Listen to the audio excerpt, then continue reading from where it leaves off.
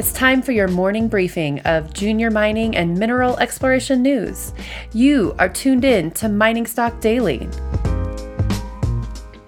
Now, reporting from the Clear Creek Digital Studios in Denver, Colorado, here's your host, Trevor Hall. Good day, everybody. Welcome to Mining Stock Daily, and this is Trevor Hall. Today is Monday, March 17th, also known as St. Paddy's Day.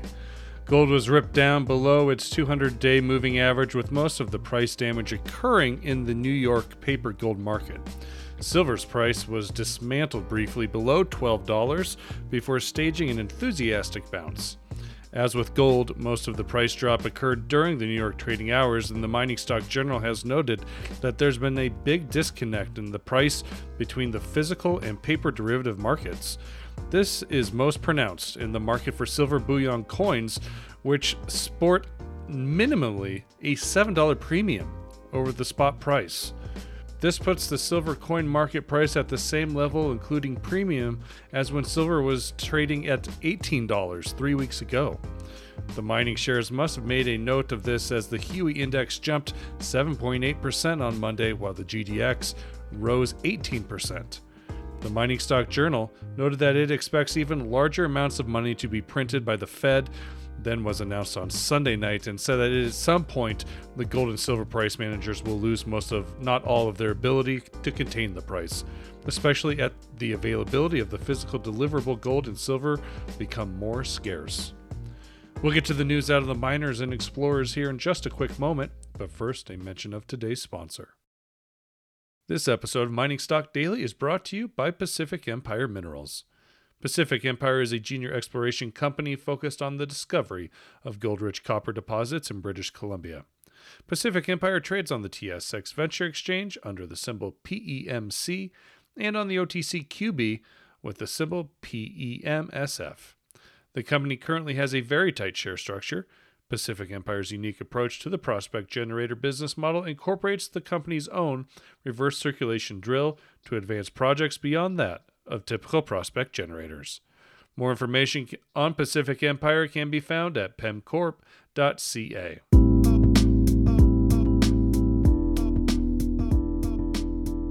Here's what you need to know this morning out of the junior sector. Ely Gold Royalties announced that they have signed a binding purchase agreement with a private party whereby they will acquire a 3.5% net profits interest on the Wren property located in Elko, Nevada, for a total of $500,000. The Wren property is part of the joint venture between Barrick Gold Corp and Newmont with Nevada Gold Mines, and consists of 86 contiguous unpatented lode mining claims covering 7.5 square kilometers of the northern Carlin Trend. Wren has gold mining operations surrounding the property. Ely trades on the TSX Venture with ELY and on the OTCQB with ELYGF. McEwen Mining reported their full-year results this morning. For 2019, the company announced production of just under 175,000 gold equivalent ounces, down over approximately 1,000 ounces from the year before. The company says they invested $47.3 million on advanced projects and exploration last year, which contributed to the consolidated net loss of just under $60 million, or 17 cents per share. For more context into the statement, please read the full announcement found on the Junior Mining Network newsroom, or join the McEwen's conference call later today. McEwen Mining trades on the NYSE and the TSX with the symbol MUX. Hudbay Minerals and Waterton Global Resource Management announced yesterday that they have agreed to amend certain provisions of the settlement agreement from last year, which resulted in the nomination of new directors independent of Waterton and, at the time, Hudbay.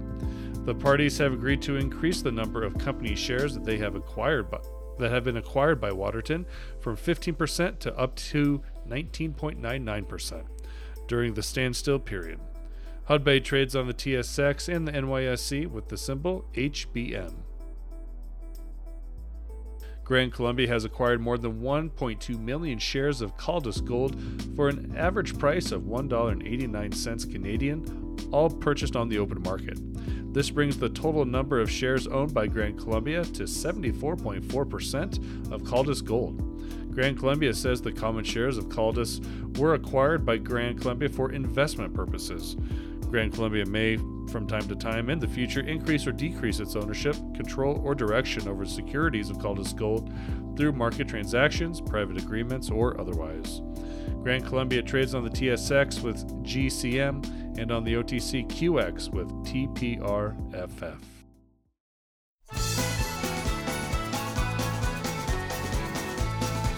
That's it from us today here on Mining Stock Daily. I do hope you're doing well and have a great day out there. We'll be back throughout today and the rest of the week with more market commentary from a number of people throughout the industry.